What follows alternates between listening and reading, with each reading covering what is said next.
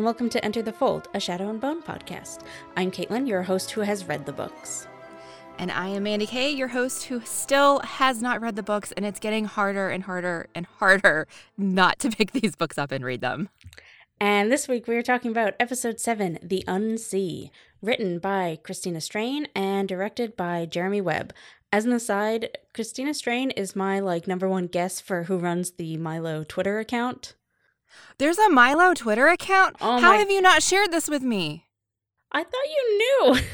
I don't know. Oh, it's so good. He basically, the goat just tweets about how much they hate the stag and how much they want to be a hug summoner. And no, it's really good. Hug summoner? Yeah, it's really good. And okay, the account started tweeting midnight the day that Shadow and Bone was released, so it absolutely has to be one of the staff. And yeah, Christina Strain. We're 7 weeks in, and you haven't told me this. You didn't mention it in the episode where Milo showed up. What? I don't. You have failed me, Caitlin. So, I see it so much that I assume everyone else does too. And of course, now I can't find any tweets by Milo here. Let me. I don't know. Our Twitter follows the goat, so I don't know. I assume sometimes you actually no. Don't ever look at our Twitter. It's chock full of spoilers. I know. That's why I don't look at it. Yeah, no, that's fair. That's a fair point. I follow it, but I follow so many other people that it just gets lost. I have retweeted some Milo from our account. Oh my gosh. Okay, I fail at social media. But as soon as we are done here, I'm going to go find it. Oh, it is just at Milo the goat. It's just that's beautiful. That's perfect. Just a small town goat living in a lonely Grishaverse. Oh, I love it. I love it. Okay. Wait, sorry. Now I'm just looking at the tweets. This is bad.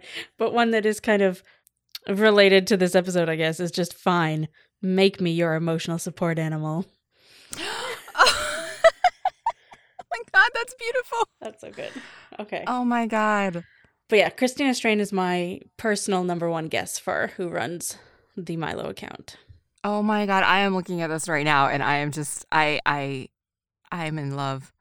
I'm in love. This is amazing. All right, before we get into it, I have an email from a listener. It is a wonderful, fabulous email where they basically wrote us a short novel of just excitedness, and I wanted to read some of it because it's interesting. It is from Ronnie, and I cut out the nice stuff she said about us, but thank you for that. And then maybe I should have done some more editing here, but okay. So she wanted to quickly talk about what we said about not seeing many Materialki. It's probably mostly because they're not that relevant in the first book, which is true. But I also think there's an in-world reason for that. Out of all the Grisha orders, they're probably the ones that need the most training. David may be a prodigy with a natural understanding of science, but the others will need a lot of academic training to be useful. Knowing that, they suddenly become very expensive, and you can look at real-world armies and see that the kind of people they have a large amount of training invested in them are usually kept away and protected. Heartrenders, on the other hand, are probably the easiest to train. Just do the Hulk smash on the heart. Bada bing, bada boom. I love that. Yeah. Ronnie seems like a really nice person, and I enjoy her. I kind of now just want to make Ronnie our MVP because of that line. But I think that's cheating because it's not the episode, but Yeah. And then she kind of agrees with me about how they've made Mal more lovable here. And then she had some things to say about my FMK comment last week. So in the books, the whole Mal Darkling redacted FMK is interesting because of what each character represents. Mal being normal, going back to the life Alina knew when she didn't know about her powers. The Darkling is accepting her power, who she is, and what she can do. Redacted is duty and choosing not for Alina herself, but for Ravka. And that works for the narrative, and it does, I agree with that. Even though Ronnie didn't like Mal, there were moments I rooted for him because of what choosing him would give Alina. And there were times I was Team Darkling because I wanted Alina to claim her power and her agency.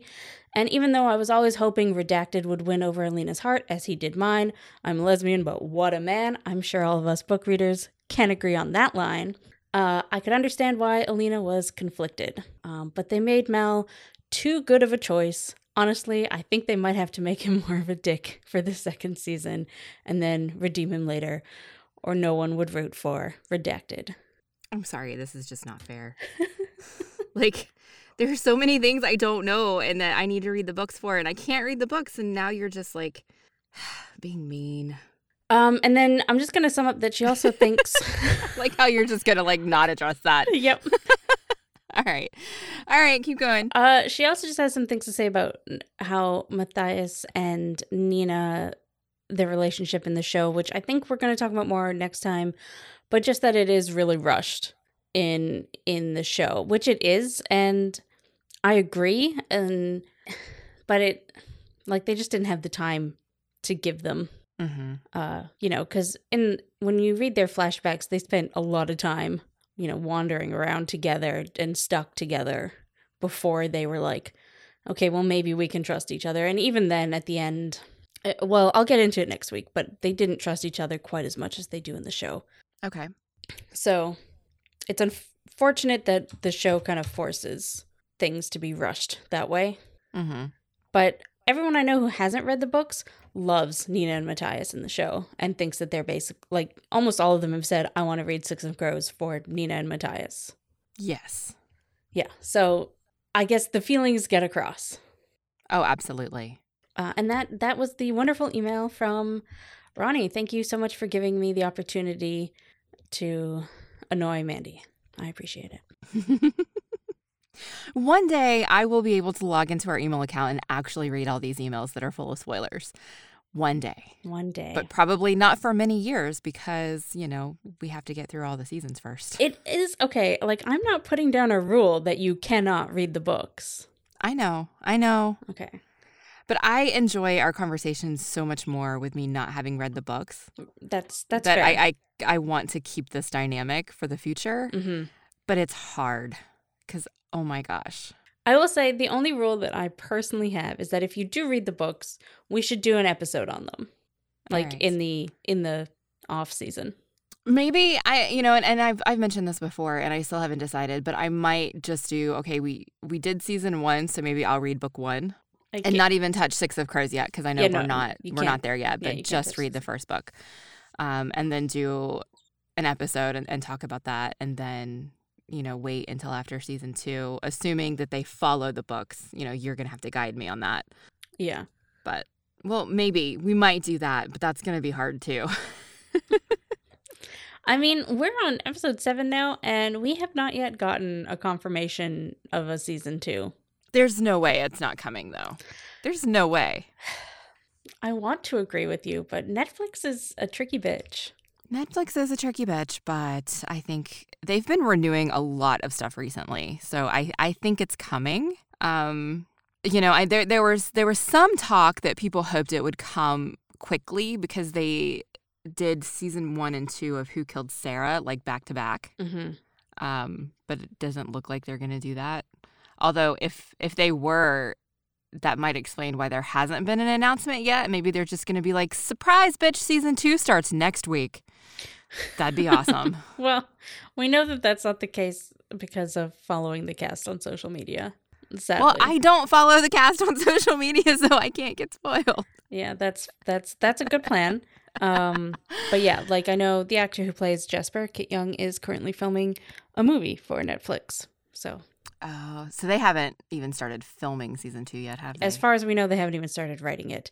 What I choose to personally believe is that, like, behind the scenes, it's been given the thumbs up. They're just, like, working out contracts, and then they can announce it. Okay. That's my personal, like, what I believe to keep me going. Otherwise, I'd be terribly, terribly sad. Yeah, I have a hard time believing that Netflix wouldn't renew it given how much space they're giving Shadow and Bone on their Facebook accounts, I'll say, because I am on Facebook and Facebook has discovered that I like Shadow of Bone, and so I am constantly seeing I don't follow Netflix Geeked, the Facebook page, but Facebook constantly shows me their posts that are about Shadow and Bone, and they devote a lot of time to little video snippets of the cast introducing themselves, explaining kind of who their character is in season 1 and things like that. And that's just a lot of effort to put into something that they're not going to continue.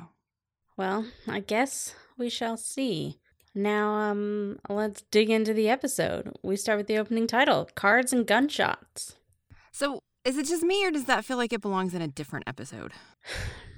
I can see that. I will say I thought that this episode was sort of the emotional climactic situation for the Crows. Like, it's when, like Inej and Kaz have their heart to heart, and so do Inej and Jesper. Jess. Yeah. So I can see where this is sort of, it's not the end of their story, but everything that happens after this is like they've worked out their shit. Well, their current, I don't want to say they've worked out all their shit, but you know what I mean. The three of them have decided that they are a team. Yeah, I guess I can see that. It's just Jesper, and particularly Jesper's shooting, was not featured in this episode. And so it just felt, or maybe I'm wanting it to be too on the nose, and this was just subtle. I don't like subtle sometimes. Or it's possible they just came up with all these ideas and fit them in best they could. And this was best they could. Yeah. Who knows? All right. And then we get started with the thing that gives me lots of feels. The flashback. Now, I will say for book readers, if you haven't watched, I don't know, every single interview the way I have, they did originally want to do the short story, The Demon in the Woods, which is like a short story about the Darkling when he was very young. That is, it's in my copy of Ruin and Rising, but I don't know where else you can find it. It's not in every copy of Ruin and Rising. You had to get like the first edition, I think. I don't even know. But you can find it out there. But they didn't go with that because it would have been a lot of money and basically like a whole new cast. And also the Darkling was so young that he would not have been played by Ben Barnes. They would have had to get like a 15-year-old. Yeah, he can't pass for 15. I'm sorry. No. So that's ultimately why they didn't do it. I do think that story is a better origin story for the Darkling because it doesn't fridge a random lady. But this one was fine. Yeah, I have a lot of feels about Kerrigan as a villain. Kerrigan he absolutely does not see himself as a villain. Like, no. He has been manipulating people for so long that he's manipulated himself. I can see that, absolutely. He 100% believes that he is making good and right choices for himself and the Grisha. Yes. 100%. I don't even think it's only that. I think it's that he believes he is the only one who can make these good and right choices for the Grisha. Right. Absolutely. And it's hard because, last episode, we were talking and I was struggling with this new Kerrigan because I believed him. I was with Alina and I believed him until we found out who he was. And now, like, that switch has flipped for me and I see him as the villain, but then this episode comes up and is like, well, maybe you should reconsider a little bit. Like, he's complicated and complex and he has feelings and he's not just straight up evil. No, I agree. He's not, or maybe at least he wasn't always just straight up evil. He has a lot going on. He still doesn't believe. Like, so that line at the end when he says, fine, make me your villain. Like, he 100% does not believe he's a villain. Yeah, absolutely. And it's just, I don't quite know what to do with that. I don't know what to tell you. I mean, he's chaining her up. He forces her to do stuff here. I know. He's doing some bad shit. He absolutely is. But he thinks that he's doing bad shit for the right reasons. Like, I don't know. I don't know. Okay, so let's examine this flashback instead of just screaming about the Darkling. Okay. So we meet young Ben Barnes from, I don't know, I've heard people say that this gives them like Prince Caspian vibes. I was more like Stardust vibes. Yes, definitely more Stardust vibes. Yeah. Clean shaven, longer hair. I genuinely personally can't tell if they did digitally de-age him a bit or if they just shaved him. Because sometimes, like, people I know in real life, when they shave, I'm like, oh, you just lost 15 years. You are an actual child now. Like, we are in our 30s, but you are a child. I don't think they de-aged him at all because I think he still, I mean, he looked like he was close to 30. He still looks like that when he's got the beard.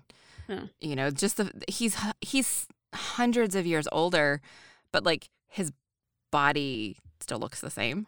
But he did look younger. Like when you when we cut to the Darkling quickly at the end, he does look older. I don't know. The magic of cinema. Anyways. Right. And then we meet somebody who has a name that is Luda, and then she dies to give the Darkling motivation, which is always a fun time. And also, murder. Murder is always a fun time, because that's what he does here. He cuts them all in half. Yes, he does. Does that make you feel like anything against him? Because, I mean, the main like general or whatever dude, he was being a dick, but the other ones were just following orders. They were just regular grunts. Right, but they were still trying to kill everybody. I mean, we just found out that all of the Grisha are under attack. They've had to run to the sanctuary. Mm-hmm. You know, and Alexander he's trying to negotiate for their lives. Every time you call him Alexander, I'm just like, what the fuck? But carry on. Like, he's trying to negotiate for their lives here, you know? He's trying to keep Luda alive. He's trying to keep himself alive. He's trying to save all the Grisha. And these people just don't care. Like, in the flashback, absolutely, the king and the king's guards are set up as the villains. Yeah. And Kerrigan, the Darkling, is just trying to save his people, and that's what he does. And when they kill Luda the way they did, I mean, they killed her out of spite. They killed her to hurt him. Yeah, it's pretty shitty. And, like, they really linger on the knife going in, and then they twist the knife. And it's like, Jesus Christ, why? Yeah. It's terrible. So, yeah, I don't feel any sympathy for them, and I honestly was rooting for him to break that branch and be able to do his thing. I also did. I was just playing devil's advocate there. I felt no sympathy when he cut them in half. It's fine. Yeah. But see, that's what starts the complicated feelings in this episode, because they start us off by feeling empathy for him, for rooting for him. Mm-hmm. And it's just, God, these writers, man. I mean, Leigh Bardugo, right? Yeah. So. Yeah, no, it's good. Although, again, the Demon in the Woods backstory, he had a little less sympathy. Oh, okay. All right. So that's a show thing. So then he brings Luda's body to the sanctuary, hoping that there will be a healer there who can heal her, but she is the only one they have, so she does actually die. When this lady here, when the Darkling brings her in, and he's like, "Do we have a healer?" and the person says, "The best we have is a tailor," I was like, "No, what? Genya was the first tailor. She teaches other people how to be. It doesn't matter." It doesn't matter at all, but why? That's sort of that's why she doesn't fit in. That's her whole fucking story. Anyways. They have not made that clear in the show. No, they have not. Clearly, if they had a tailor here, so. But okay. I guess I just don't understand why. Like, that line there could have just been no, and it would have changed nothing. And it would have helped drive home that Genya is the only one like her, and she has always been on the outside just like Alina, which is why they're friends, and why her betrayal that we're going to talk about later is such a bitch. But carry on. All right. He decides to go see Baghra, who looks younger because they gave her dark hair instead of gray hair, but that's it. I think they either digitally or like gave her some fucking intense makeup, because she does look younger. Like her skin looks less wrinkly. I don't know. That's not what I mean. Okay. But I understand what you mean. I understand. I think I only noticed the difference in the hair because she still looks just like her. Yeah. I cannot remember the actress's name. Zoe Wanamaker. Yes. And this conversation between Baghra and Kerrigan is fascinating to me, and the intense lore drop that we get here, like, this is some stuff that doesn't come up till book 3. Oh, wow. Okay. Baghra blames Kerrigan for the persecution of the Grisha. Mm-hmm. Like, that's evident. Well, and she blames that they're coming after them all right now. And also because the Grisha have always been persecuted. Okay. Like, even before, I believe Kerrigan, whatever, working with the king and being his general was like his first attempt to be like, we can be friends. It's cool. But no, Grisha have always been persecuted. Right. But I guess specifically here, he says, I won a war for him. And it's talking about the king. Yeah. And Baghra says, and in doing so, started a war on us. And so she is blaming what's happening right now the Yes. very specific persecution and hunting down of the Grisha now on him because Yes. the king fears him and what he understands the Grisha can do now. So she's telling Kerrigan to flee, like just go away, wait until the king dies, and then come back in a few years. Yeah. And then I love this next bit because Kerrigan says, no, I want to stay. I want to teach the Grisha how to fight. Bagger says the Grisha aren't fighters. They fix things. They make things. Yeah. And Kerrigan says, fine, then we make an army. And Bagger's like, no. I love it. You know, I like how they set up Bagger and Kerrigan to be opposites, but they're still so very similar. Like, he only does the things that he does because she taught them to him. Yeah. But they use it so differently. And, you know, here she says, we practice the small science, not magic, because she doesn't want him to use Merzost. That's what it is. So I love a lot of what Bagger is saying here because it really shows how she's not that great of a person either. Because she's literally like, just abandon them. Like, just go away, let them hunt everyone else down, and come back. And I think that sort of shows a lot that we can assume about how Kerrigan was raised by Bagger. Right. It seems like very much that Bagger views her and Kerrigan as superior to the other Grisha because they live longer. Mm-hmm. Because she says, I can't remember exactly what it is, but she says something disparaging about Luda. Yeah. Which is similar to kind of what Kerrigan was saying at the start of the episode when he's like, you're just mortal. Like, yeah. And then when she died, he was like, yeah, see, you're just mortal. And that's kind of sad. And then, so Kerrigan has a line here where he says about making an army. He says, Morozova did it. He forged new life. And then he says, we are his bloodline. So Morozova is, of course, the dude who made the stag, the amplifiers, the legendary amplifiers. And they are his bloodline. I'm sorry, that doesn't come out till like book 3, I swear. So that's crazy that that's here. Anyways, they're related. I didn't know that was a big deal. I guess it's not, but you didn't know that before he said it. Okay. That he was related to Morozova. And Bagger, Zoe Wanamaker delivers some of these lore lines so good when she says, the small science feeds us. Merzost feeds on us. It's so good. Yeah. I'm hoping you can actually explain this next scene to me because I don't entirely understand what's happening here. And I'm thinking that maybe the book or information that you have. Mm-hmm. So he goes to the archives to find Merzost's the dude's journals. Mm-hmm. And so he immediately, somehow, in these archives, goes straight to the journal that he needs. And he finds this tiny little scrap of paper that, of course, is written in Ravkan, so we can't read it. Mm-hmm. And he says some things under his breath. And magic happens. I don't know. It's a little bit like Dark Willow in season 6 where she like puts all the magic in her body and like the words go up her arms and like he's got these black veins going up his neck. Right. What happened here? Like what did he do? I think, so this isn't from the books, but so there is a point in the books where people are looking for Morozova's old journals to research some stuff. So I guess that's where they got that. And why this in particular would be in the journals, I don't know. Because Morozova was mostly about the amplifiers. Mm-hmm. Yeah, sure. Mostly about the amplifiers. Let's just go with that. But the implication there is that he is using Merzost.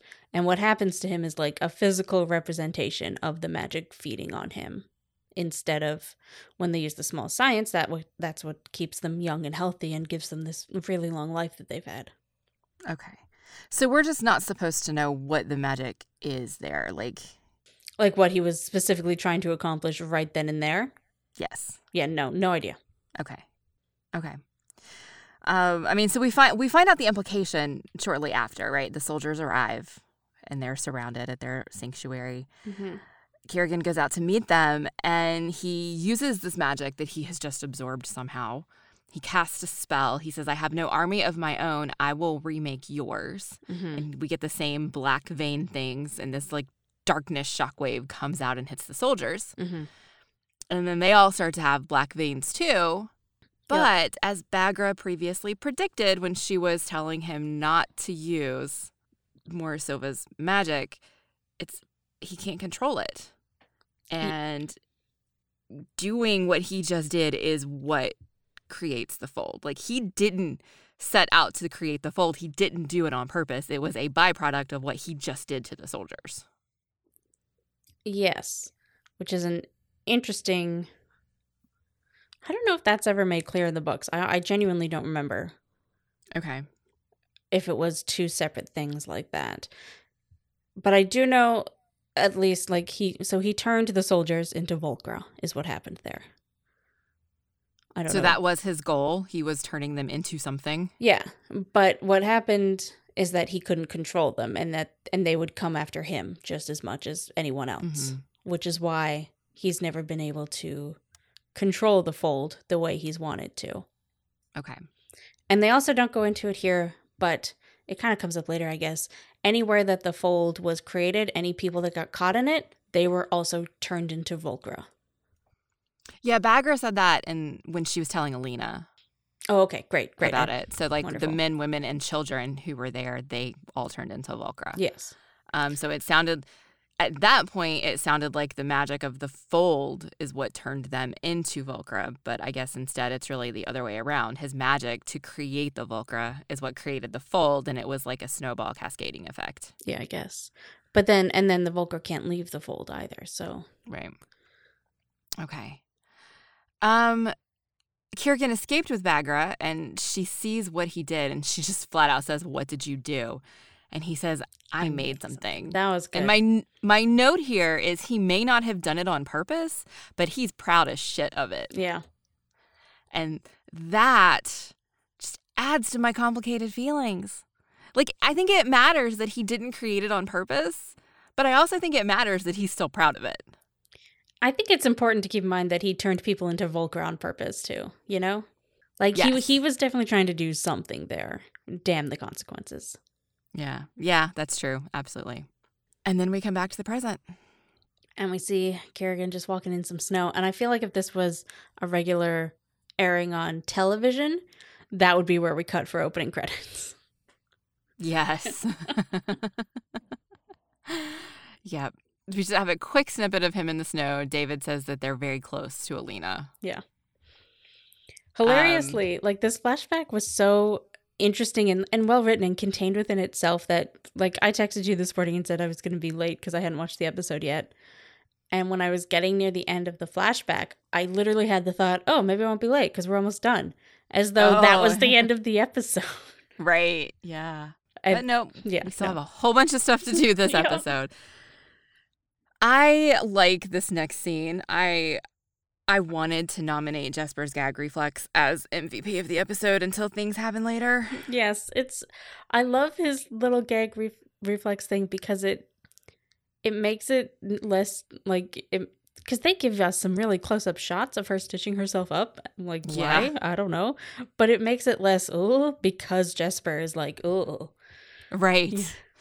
I think it's so interesting that he's a sharpshooter who doesn't like blood. Yeah. But he cannot handle it. I love it.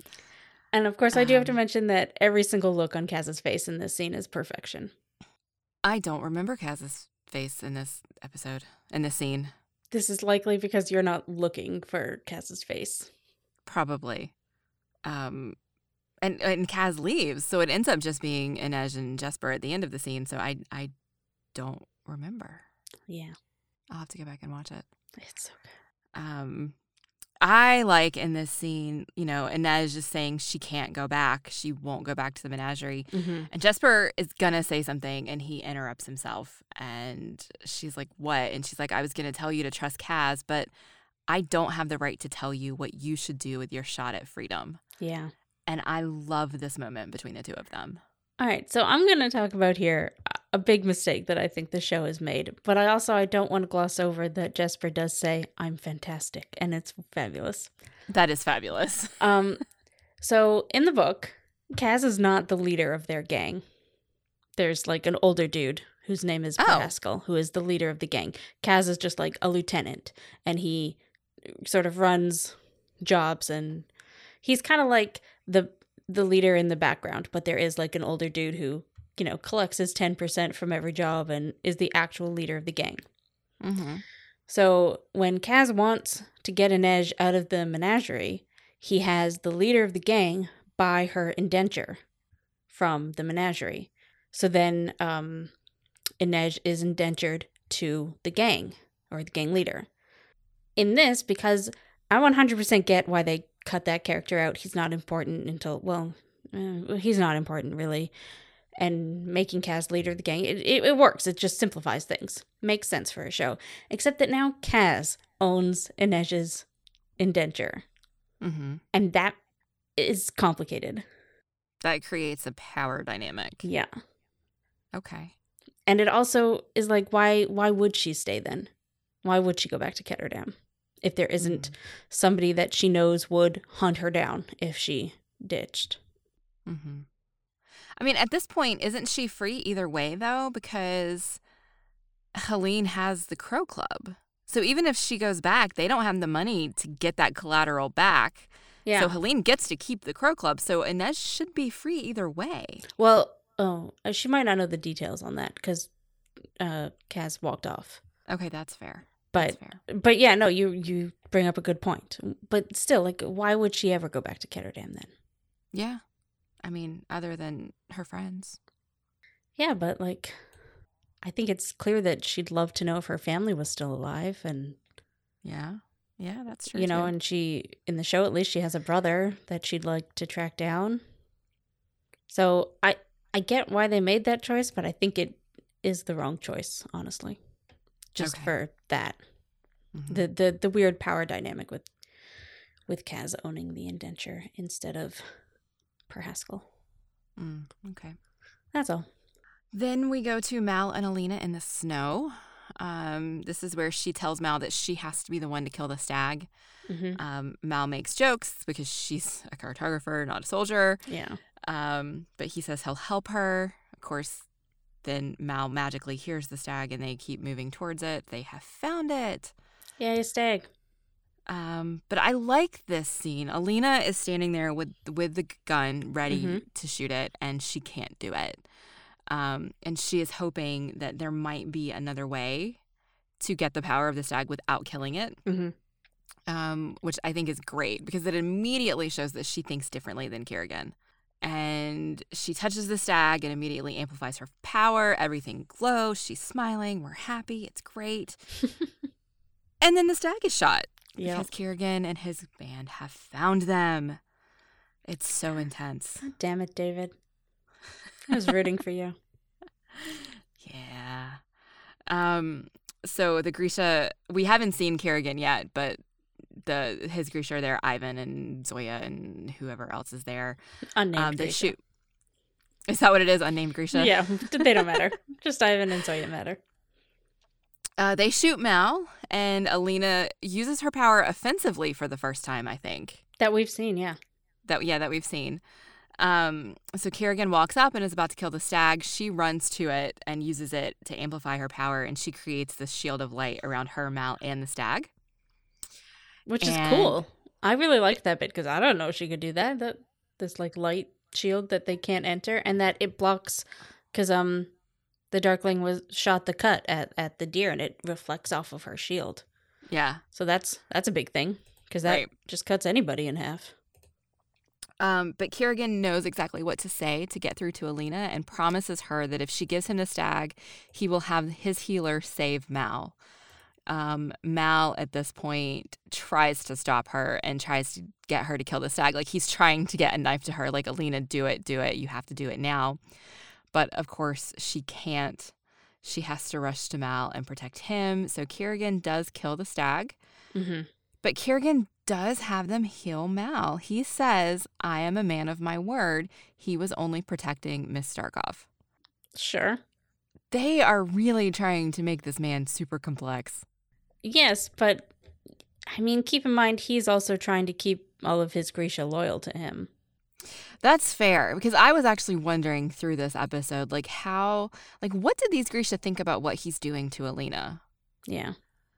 And I wonder if he spun this tale that Alina ran off because she doesn't want to destroy the fold, and he's trying to force her to work with him to do that, and that's why they're still helping him. Like, they don't say, but I found myself wondering, why are they watching him do this, and why are they okay with it? Yeah, and I would 100% believe that of him, that's the story he's told, that he's going after her so that they can take down the fold. Yeah. It's an intense scene. Mm-hmm. It's good, though. I will say, when she pulls the arrow out of Mal, I'm like, I just don't think this is the time and the place. Like, that just seemed like a dumb choice. Because, A, you're just fucking him up more. And then, and you're making him bleed more. And it just seemed a weird thing to concentrate on right then. Why pull the arrow out? Like, just leave it in. Get him to the ER. They'll take it out. Right?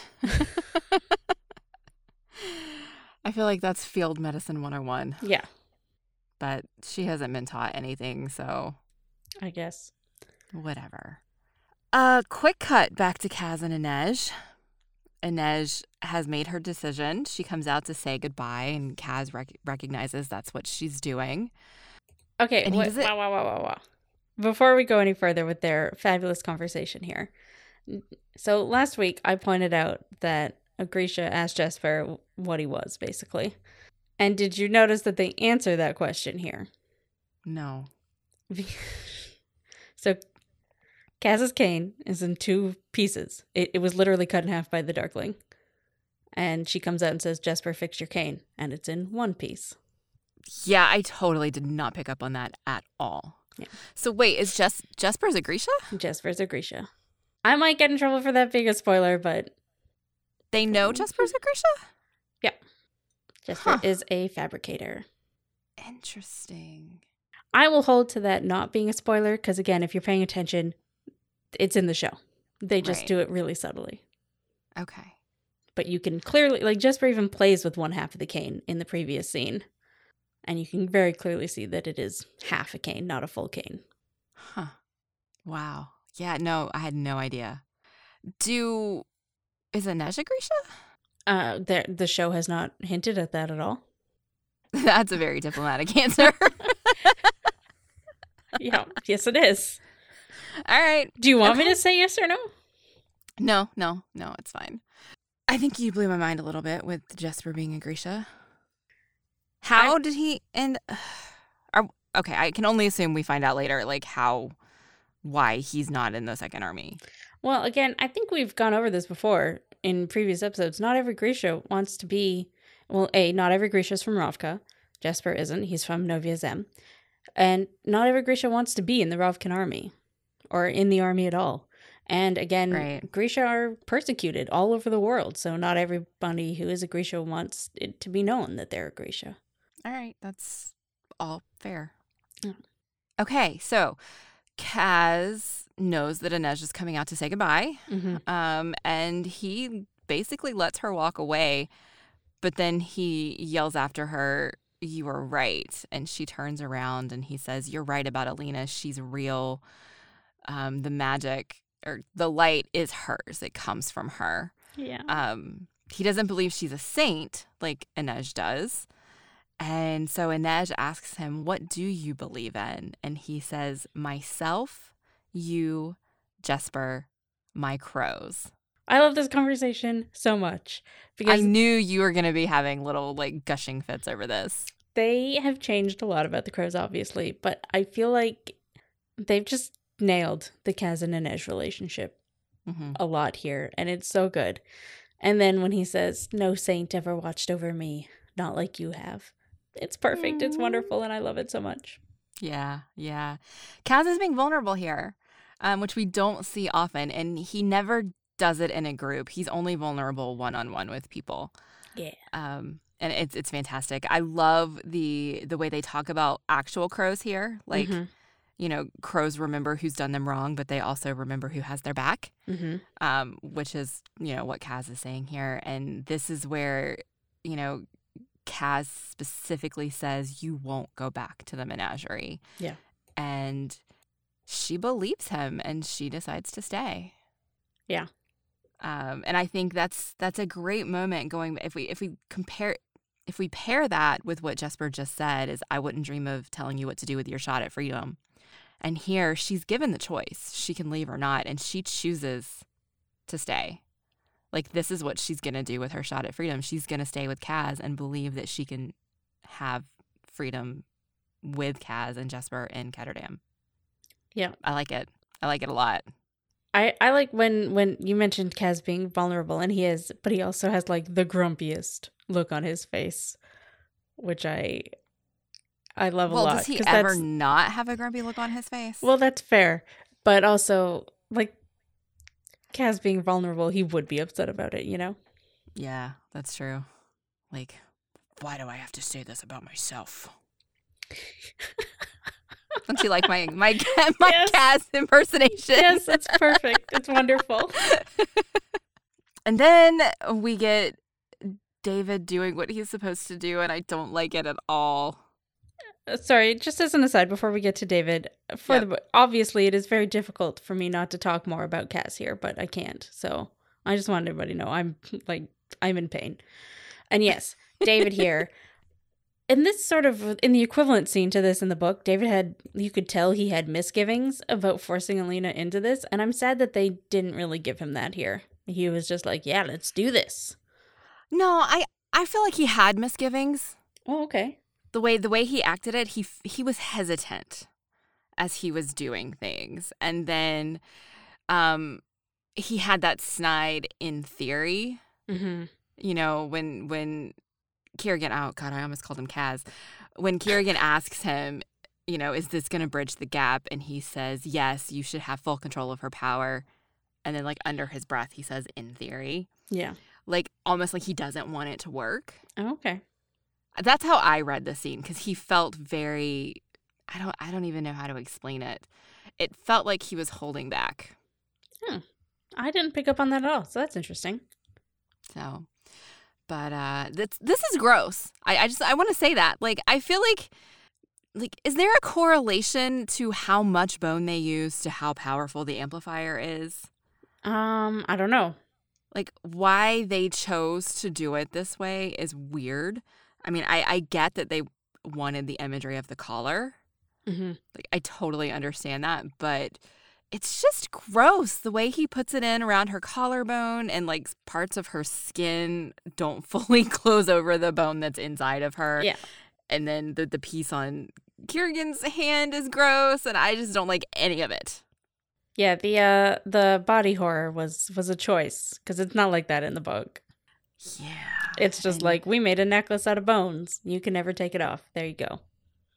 Or out of antlers, I guess.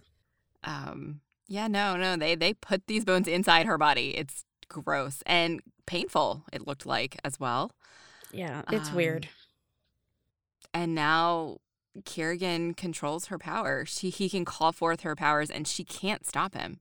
She tried, and she couldn't turn it off because he was making it happen, and that's just horrifying. So the Darkling having some of the antler in him, that's a show thing, because I guess they wanted to have a visual representation of their connection now. Mm-hmm. It's interesting. Interesting choice. So how did they do it in the book then? How he killed the deer, they put the necklace on her, he could control her power. Done and done. Because he killed the deer.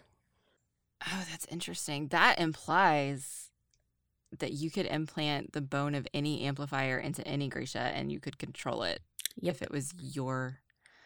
Oh, wow, that's dark and horrifying and much bigger.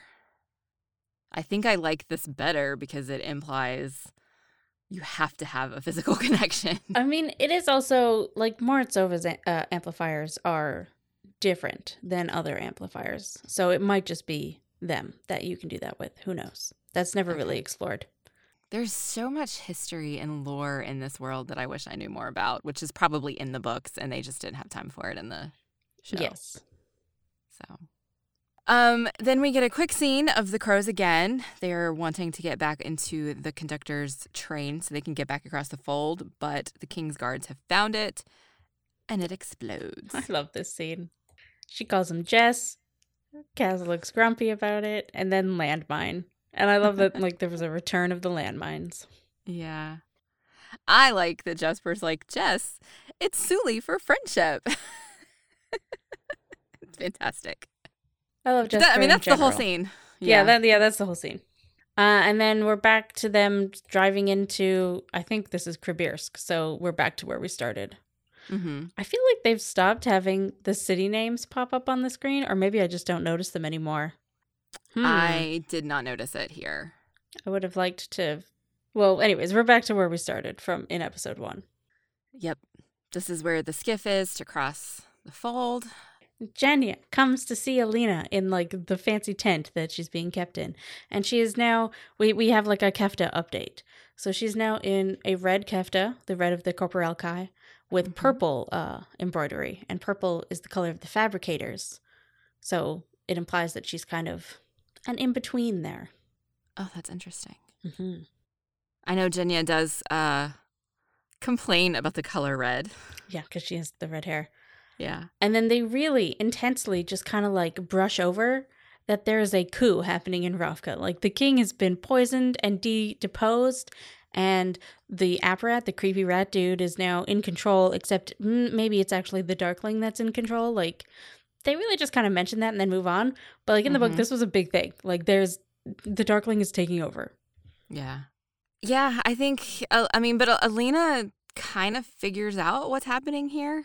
Yeah. She really, because at first she thinks Jenya's her friend, and she tries to get Jenya to go to the king, and that's when she finds out that the king is sick, and Alina realizes, holy crap, you've been working for Kerrigan all along. You're the reason the king is sick.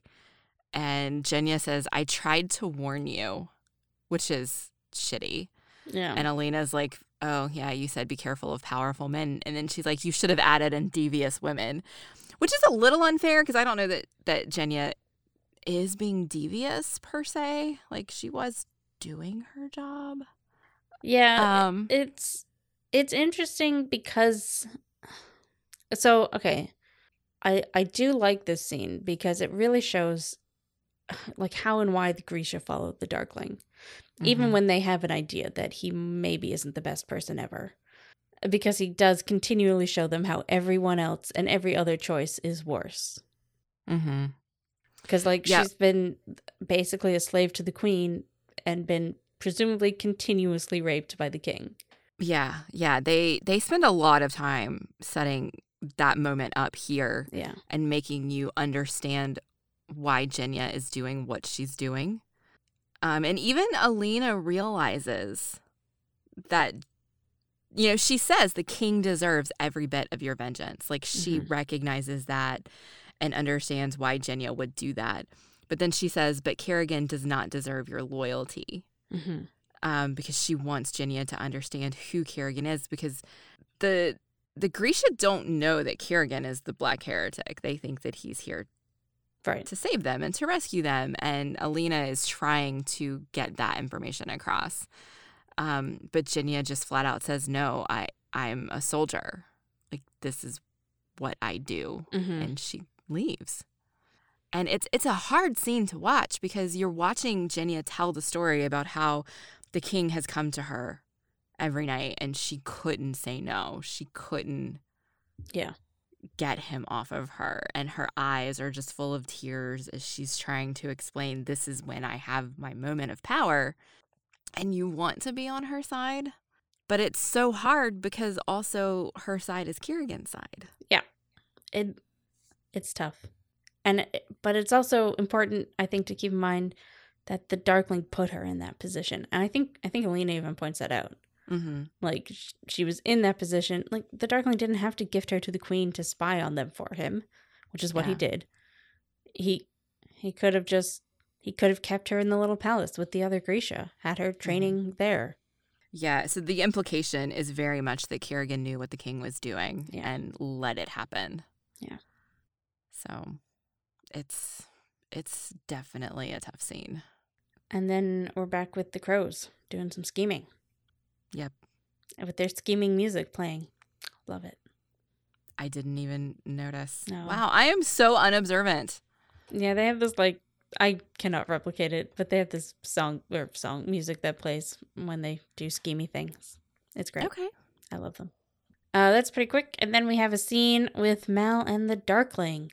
I'm unsure if we ever see these two talk in the book, but they do seem to do it a lot in the show. Like one-on-one, I don't think. Well, obviously we wouldn't because it's the books are told from Alina's point of view.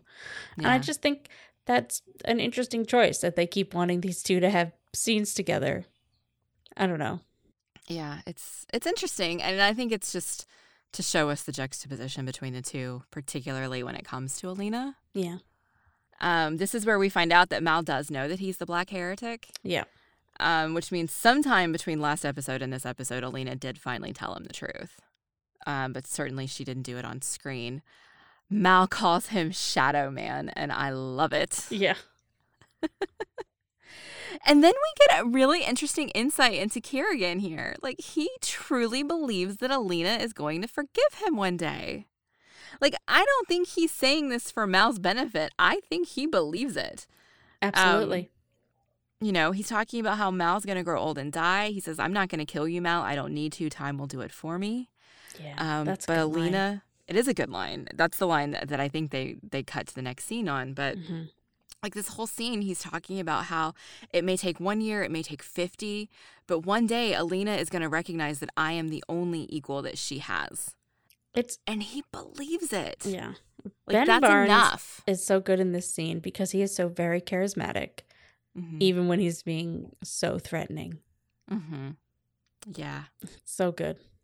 It is good. It's you know, I think both Ben Barnes and Archie Renault are fantastic actors. Yeah, they do really good here. Yeah. And it's just another scene that makes me want to feel things for the Darkling. I don't like it. I mean, I like it, but I don't like it. And then we have some more crow scheming. This is fantastic. I really, really love they knock them out, and then I guess Jesper's lifting them up and says, "Are you going to help?" And Kaz just lifts his cane. It's just so good. It's so perfect, and it's so Kaz. Yeah. And then, you know, we get the documents, you know, Kaz's fix their documents so that they can use them. And Jesper's like, no one's ever going to believe I'm that old. That's such a Jesper line. And Kaz saying, "You tell yourself that."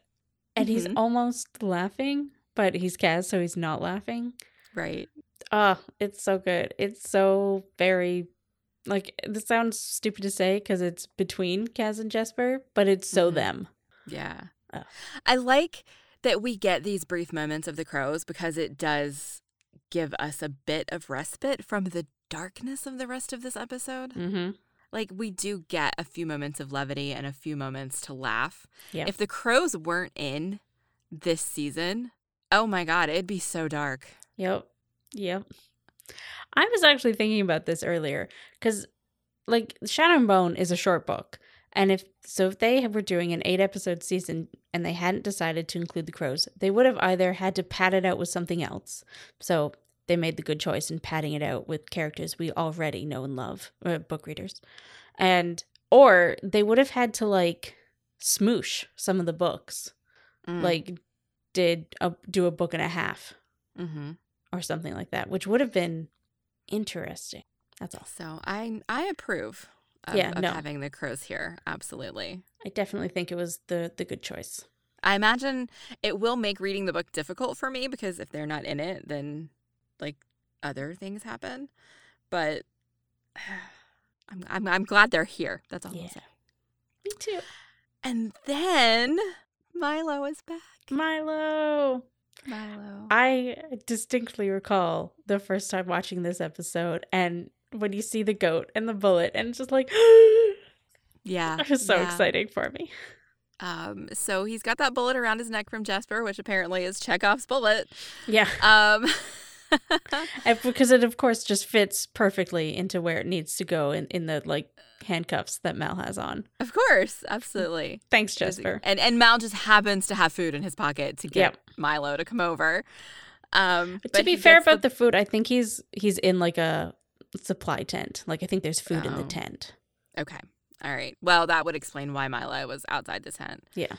But Mal, of course, treats Milo the way he deserves to be treated. He calls him beautiful and kisses him. And even though he smells, thanks him. And, it's a good scene. I'm I don't have the words to express how happy I am that they did this, because it doesn't make any sense that I love it so much. It's just like a stupid little thing, but I love it so much. Yeah. I mean, something's wrong with you if you don't love Milo. I will go on record as to saying that. And also, I just love this idea that they were writing it and they were like, so how are we going to get Mal out of the handcuffs? And somebody like put up their hand David style and was like, the goat has a bullet around its neck. Well, just also imagine Milo. Like, right? Like it ties the crows into the story. Yep. Even more. Like Mal couldn't have escaped without Jesper. Yeah, it's so good. It's fantastic. I love it. I love it. So Mal uses the bullet to escape. It's wonderful. And then we're with Alina and the Darkling. Here we are, the big scene. They talk it all out. Also, he has a line that says, telling you half a story is not the same as lying. Actually, fuck you, Darkling.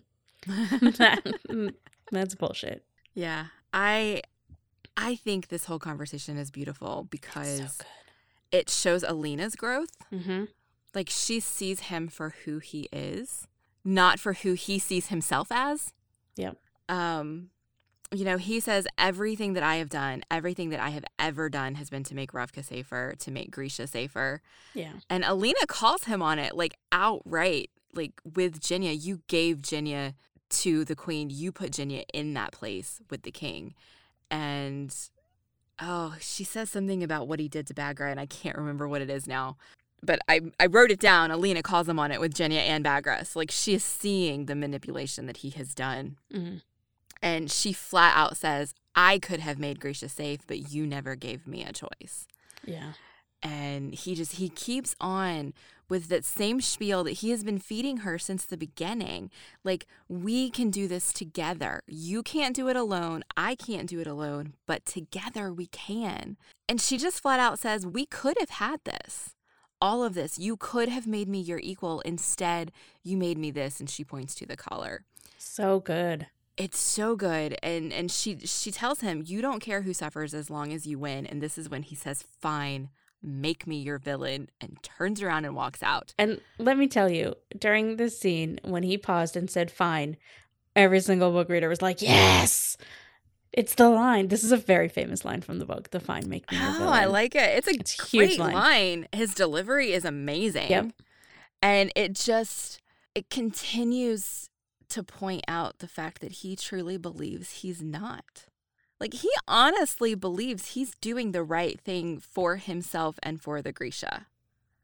And it just makes him such a complex and complicated villain. Yep. And I like that because so often villains are one-dimensional. They're just the villain. And Kerrigan is not that. Yeah, I love how he's a villain who wants the same things that the good guys want, but just doesn't want them in the right way. Yeah. Or, he's been too old that he's lost sight of why he wants them or what's important about what he wants.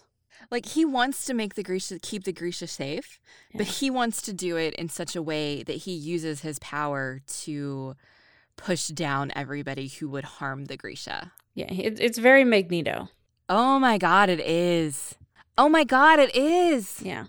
Yeah, absolutely. I don't know if that makes Alina Professor X. Not, yes, she's Logan. There is no Professor X yet. I don't know if there will be, but. Oh, sorry, she's Logan. Why is that funny? So I went specifically with Professor X because obviously people like to ship Magneto and Professor X. So when you said she's Logan, I imagined Magneto and Logan being shit, and it was funny in my head. That is, yeah, okay. All right. Then we get a quick scene where Ivan tells Kerrigan that Mal has escaped, and it's interesting because he says to let him go if he flees, but to kill him if he gets near Alina. Mm-hmm. And I think it's interesting that he is willing to let him go if he just leaves. You are so interesting in the way you interpret things. Because, he's so willing to just be nice and let him go. But, he knows that if he kills Mal, Alina will not forgive him. B, if Alina knows that Mal just ran away from her, he can manipulate that into being like, look, you were abandoned by your friend. Okay, but Okay, so number one, I don't have the mind of a villain, so I don't think like Kiergan. Are you saying that I mean, actually, Yes! no, that's fair. Yeah. That's 100% fair. Oh, yeah, I just don't think like that. I am the villain. Well, I mean, between the two of us, you said it, not me. No, it's 100% true. Ugh, my heart hurts. That reminds me actually a little bit of, I was reading a recap of this episode from vulture.com, and they point out all of the hard truths that I don't see. You know, they point out how codependent Mal and Alina are. They hurt each other. They hurt themselves to protect each other. Mm-hmm. And like, I would never view that in that light, but it's true. Like, it's not healthy, but I don't see those things, right? Like, I'm too optimistic for this world. Well, for this fake fantasy world. Yeah. For my fiction. I'm too optimistic for my fiction, I think. Yeah. I mean, there's nothing wrong with that, other than maybe sometimes you think well of the villain, who literally has just said, yes, I am the villain. I know. It makes me wonder if I'm going to be the sympathetic towards Kiergan in season 2. Like, I feel like I don't know. We'll see. He's so complicated. He is very complicated, and I do really like that about, like, I love a good complicated villain. It makes it so interesting. All right. And then the final scene of the episode. I really actually love this because we see, you know, we kind of got two main casts here, the Shadow and Bone and the Crows, and we all see them converging in this one place on the skiff in this like one enclosed area. And I like that, and that's sort of what we get before the episode ends. Yeah. Kiergan tells Alina that he will release Mal if she does her part. And then, of course, Mal, expert tracker, has stowed away on the skiff, so he's there too. And the Crows are there in their disguises, little irritated that they're out in the open for this crossing of the fold. Yeah, so I like that they point that out, because didn't you ask, like, why, back in, like, episode 1 or 2, why they're on this, like, boat out in the open? Was that you, or was that a conversation I was having with somebody else? I think it was me. Great, wonderful. Yeah, so, and now because the Crows are there too, thinking the exact same thing. Like, why are we out in the open like this? Yeah. So it's a great moment, and of course, my last note is it enters the fold. Okay, so my last note is that they have the Crows say no mourners, no funerals, and it's.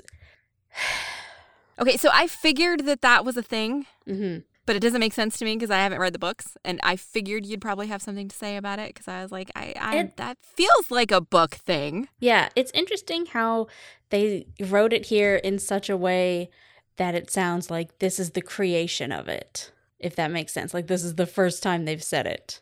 So that's interesting. Like, see, as somebody who hasn't read the books, it didn't feel like it was the first time they've ever said it. It felt like a mantra. Like, it felt like this is a thing that these guys say, and I'm guessing this is an Easter egg for the book people. Yeah, so in the book, they say it all the time. I'm going to read it to you the first time they say it in the book. I didn't mark the page because I'm the worst. No, you're not. Well, the worst for myself. No mourners, Jesper said as he tossed his rifle to Roddy. No funerals, the rest of the dregs murmured in reply. Among them, it passed for good luck. Yeah, so it is a mantra. It is. One of them says it and everybody else sort of shouts it back. And that's how they go off to their job. That's it. It read to me that kind of feeling when they said it here. Like this was something that they say to each other to keep them in spirits, to remind each other that they have each other's back, that they're going to get through this. Okay. Like, it very much did not read as if this is the first time they've ever said it. That's good then. I like that. So in our, like, what's the word, trailer episode, our intro episode, I said that this is one of the things I was excited for, to hear the Crows say no mourners, no funerals. And like through watching the show, because I like binged through it so quickly that first day, I wasn't even paying attention that they hadn't said it yet. Like, it didn't even click in my mind until we got here, and I think Inej said no mourners, and I was like, oh shit, they haven't said it yet. And I was like, that's crazy. So they did it well. Did they? I don't know. Like, I kind of like it here, but I think I would have liked it if they used it a bit more freely the way they do in the book. I don't know. Okay. Because they say it all the time in the book. It's like their thing. So I don't know. I don't know. I think as a non-book reader, it made sense here because they were actively like fearing for their lives here in a way that they hadn't before. That's fair. I don't know. And I guess it makes sense to me. If I had been in the writer's room, I would have been wanting it to be more of an Easter egg for the book readers. And so just choosing one place to put it. I can't really speak to it because I'm not a book reader, right? Right, yeah. So it works for me, but that's because I don't have the same expectations you do. That's fair. If there are any book readers listening, I would love to know how you felt about where they put this, how it fits in. Yeah. Please give me your opinions. Because I like it and I don't like it. I think that's fair. And I think that's probably how good book adaptations are always going to be, right? They're going to have things that make you love it and things that you don't like about it because part of you wants everything to be exactly the way it is in the book. Yeah. But part of you recognizes that it can't be, and so they have to try and fit it in well. And so, fine, it's great for what it is, but it's not the book. Like, I imagine that's probably the war that you're having. That's the war that I have on things like Outlander and Discovery of Witches. No, it's true. I especially have that. So in the show, I really love anytime we get to see the two sets of characters overlap and interact. I think it's great. It's so much fun, and they do a good job with it. But also on the other side, because in the books they have like little scenes where they kind of maybe they don't interact, but they like pass each other or they see each other or something like that. And I'm sad that those scenes can never happen. But I love having the scenes where they do interact in the show. But I'm also sad that it's made it impossible to do some of the scenes that are in the book, which is just it's really weird for me. Yeah. I'm wondering, because they have had all of these characters intersect, and now we're ending this episode where they're clearly all in the same place, and they have interacted before. That's how Alina got out of the little palace. Like, how is that going to impact the adaptation of the Six of Crows book?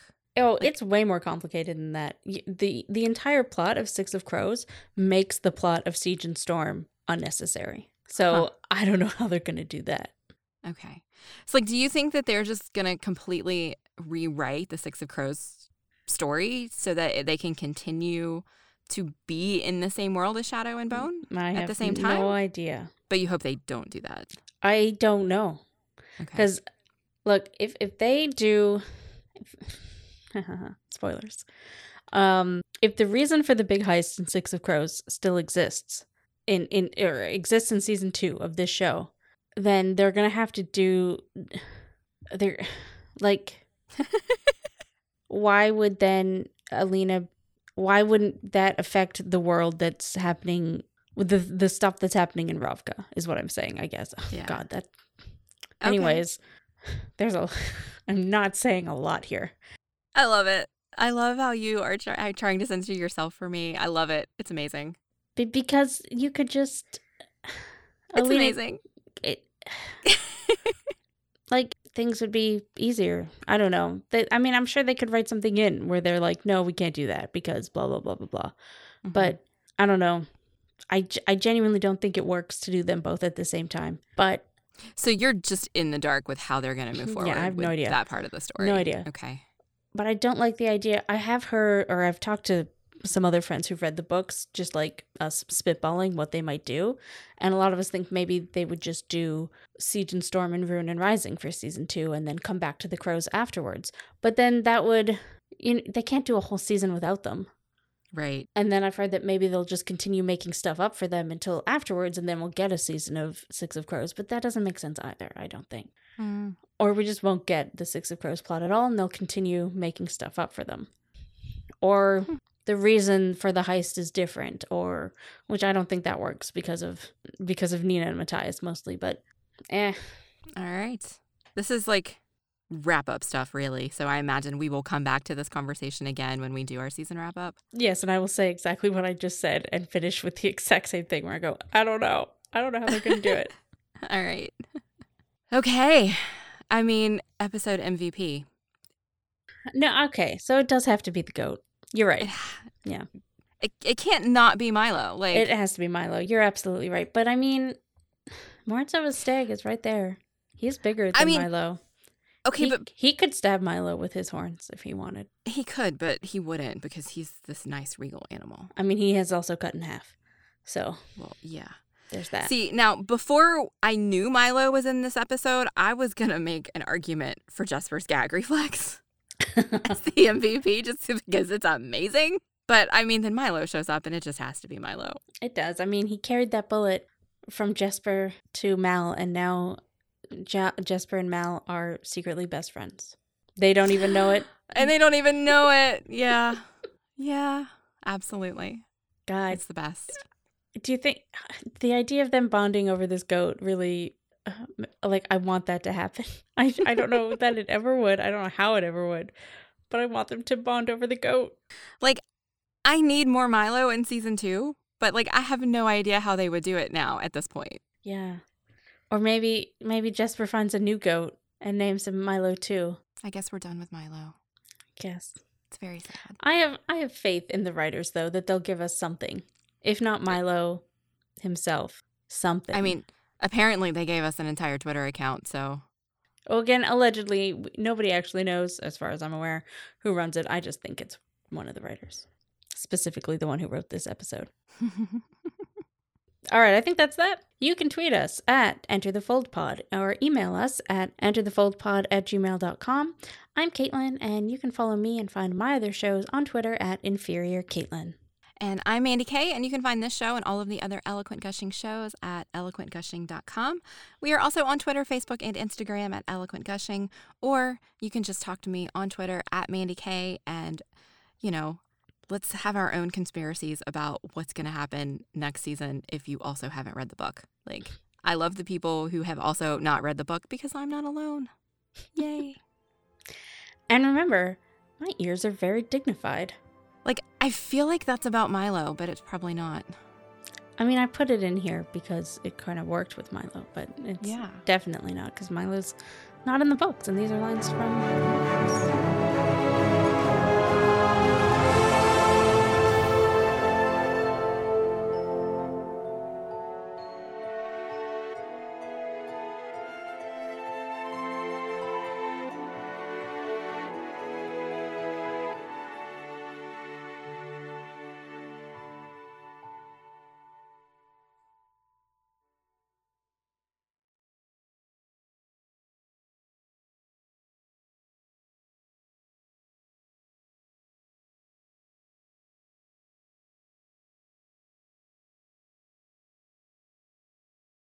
I have a lot of feels about this episode, just FYI. So if I talk too much, I am so sorry. It's a podcast. You're supposed to talk for it.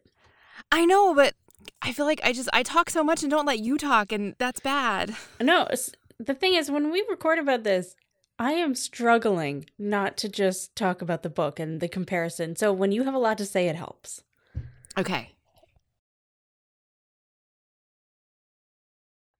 We also found out here that Mal does know that he's the dark heretic. So well, you skipped over Genya. Oh shit, I sure did. Thank you. I skipped over 2 whole paragraphs of my notes. I was literally like, "Oh, did I mess up? Does that happen first?" Nope. The whole time you were talking, that's what I was thinking.